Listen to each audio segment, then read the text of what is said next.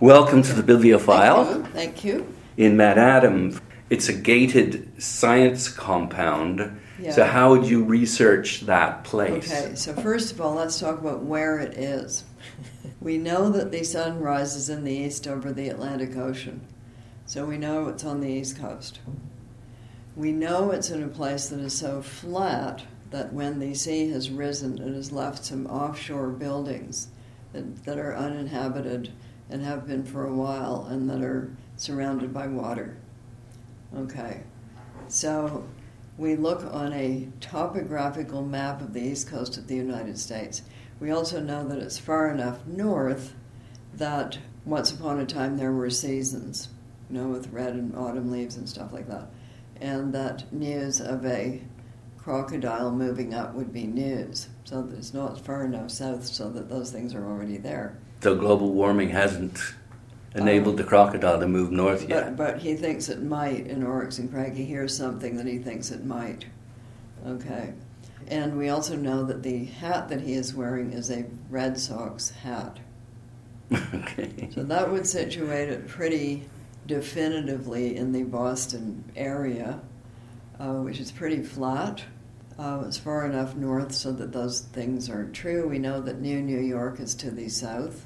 So that would put it there. And when you look at the topographical map, you'll see that indeed part of Boston, known as Back Bay, was infill. So it's already infilled. They already raised the land up a bit so they could build on it. And therefore it is very subject to inundation. If you go look at the Charles River, and if you go look at the Boston Bay area, Logan Airport, it's actually, you land on this strip that's built out into the Atlantic. So it is in that area. And those were the factors that I was considering when figuring out where to place it.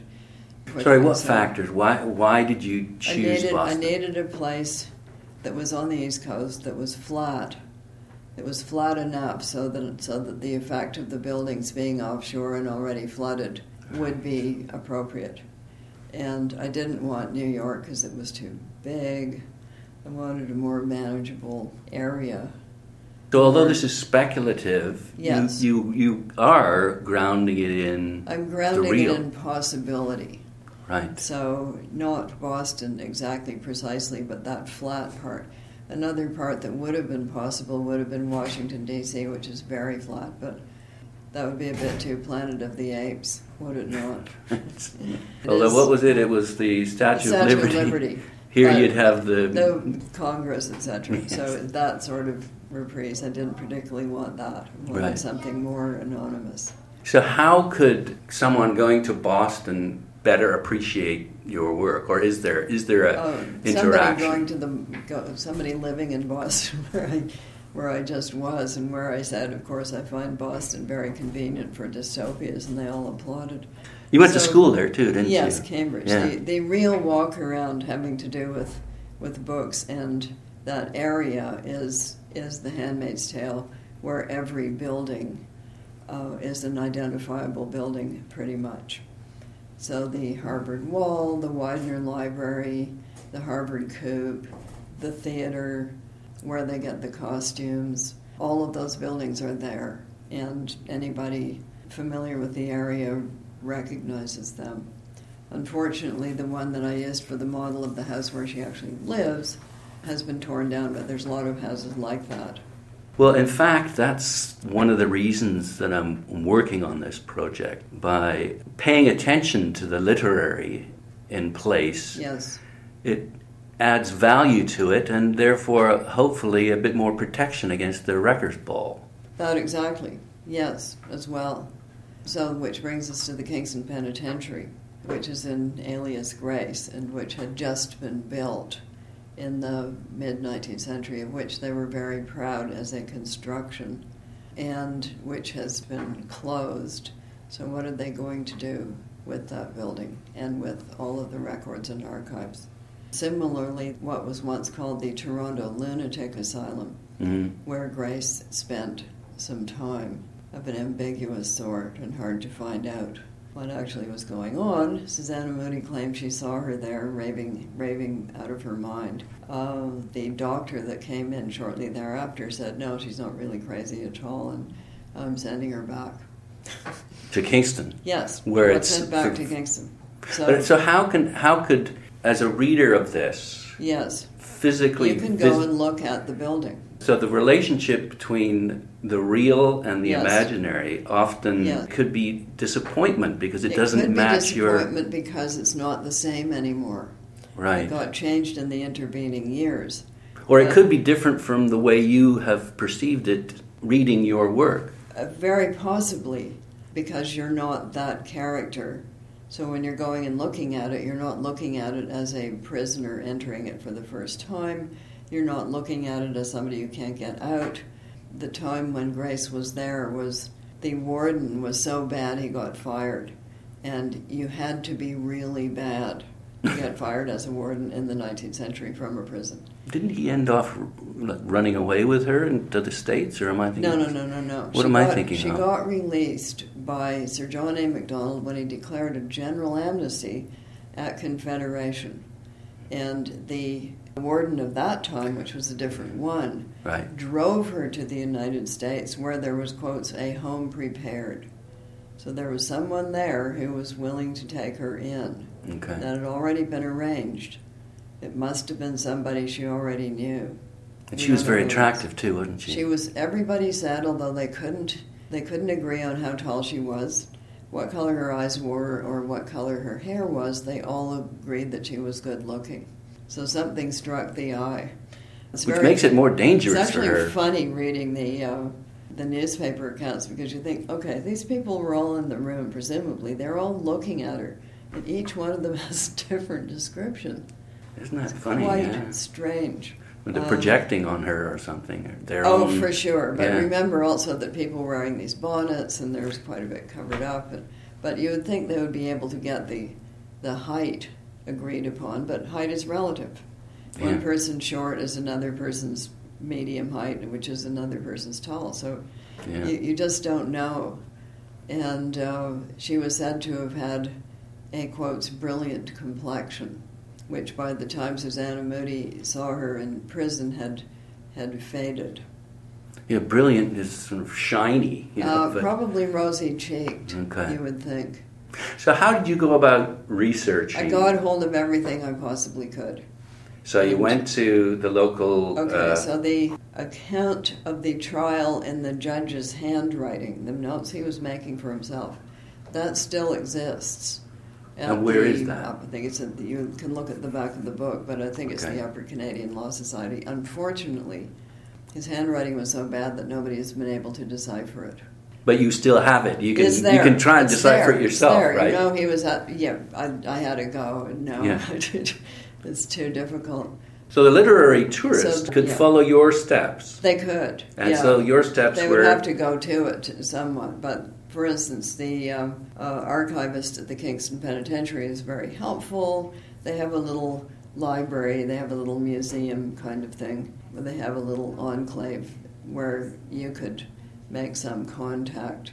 We looked at everything we could get from there. He helped us to identify what sort of clothing they would have been wearing. We found other material after the book was actually published that the literary tourist could get records of, I suppose. They have made a Grace Marks Park in Richmond Hill as a tribute to the book. But Richmond Hill is nothing like the Richmond Hill of those days, which was a little tiny village. And anyway, that the Kinnear house was outside of it. So it was quite removed. We've got 2 minutes left, right? Okay. So those kinds of things. The lunatic asylum records, there were quite a few of those. It's now called, they changed the name. They don't call things bluntly things like the lunatic asylum anymore. No. But those records were available. The graveyard is still there. The church is still there where they're buried. Unfortunately, the markers for Kinnear and Hannah had been removed at the end of the 19th century, but we know they're in there. Mm-hmm. We know approximately where they are. So they can go to they can go to the church. How do you think that adds to the experience of reading Well, Alias? going about, for instance, in London and visiting the Samuel Johnson House.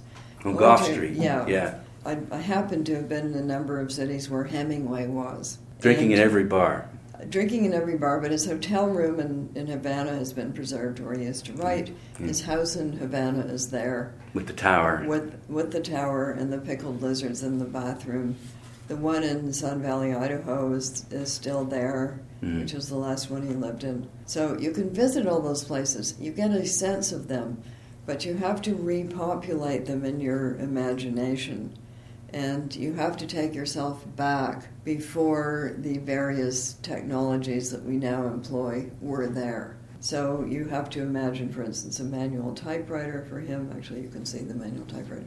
He stood up when he was writing, yeah, didn't he? Because he had back problems. So it puts you into that... into the space, but then you have to reimagine that space in terms of the past. So the other thing, of course, that I always, writing about past times, what you want to do is look at the clothing and artifacts, and for that, old magazines are a great help. So in conjunction with the archaeology, populating with our artifacts, and I just went to the Pompeian Herculaneum exhibit at the British Library, where they've reconstructed what a house would have been like and put the artifacts in it. So you say, okay, so if you go to the actual Pompeii, you're going to see where it is in relationship to the mountain, but you're just going to see some walls. Mm-hmm. Because everything else is gone, it's burned, it's destroyed, and the artifacts are in other hands. They're not just lying around there. But if you go to the British Museum, you see a reconstruction, and you can actually walk through it and say, all right, so this is what the kitchen, this is how big it was, this is the things that were in it. And these are the foods they ate, because a lot of them were preserved as well. So you can see an actual loaf of bread. Because it's covered in lava, right, or something. It's carbonized, but yes. You can get the shape. Yeah. And then you can see a wall picture where somebody is handing out that very same kind of bread, which was round and had wedges marked on the top. So it's a real really assistance, isn't it, to you? It really helps you. It helps you reimagine, and the factor that you cannot change is always the human body in proportion to the space. So you can see a picture of that, but placing your own body in the space really gives you a sense of how big it was, how hard it would have been to heat, how cold the people must have been.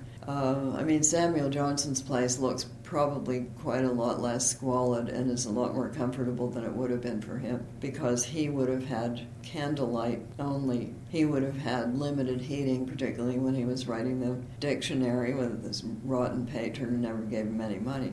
He would have all the patrons really pretty cold and hungry quite a lot of the time and dark. So those are the things that you have to add in. Yeah. But it does help to put yourself in the space and to think what else, who else was living nearby, who else was also here, and what would the streets have been like? What was the plumbing like? Living the same life. Putting yourself back into. Yeah, just like your imagination life. does, Yeah. but you've got these props. Yeah, so the thing about the Herculaneum and Pompeii, they would have been a lot smellier. Maybe they could add some smell. I think that would be very off-putting. The toilet was in the kitchen, and it led to the main sewage system. And they put everything down there, like fish scraps, and it was sort of like a combination, empty the chamber pot plus the, leftovers from dinner and all that stuff just went down there. If you're going to really put yourself in there, you have to think about those things too.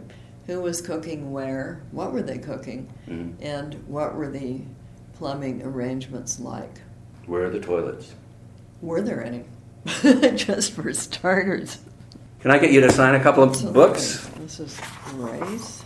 It was fun to look for the cover. Got a picture of the period.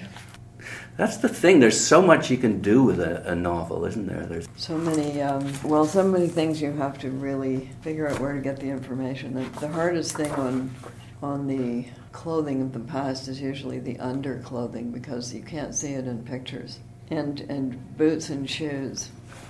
you can get some clue, but you don't know the occasions for them, like who would have worn which thing to do what. Anyway, this is thank why you so Catherine much. Partrail is so useful, because she's got all that stuff in, like how you deal with things like building your cabin. Which helps you to build upwards. Set the period. Thanks so much for your time. Thank you.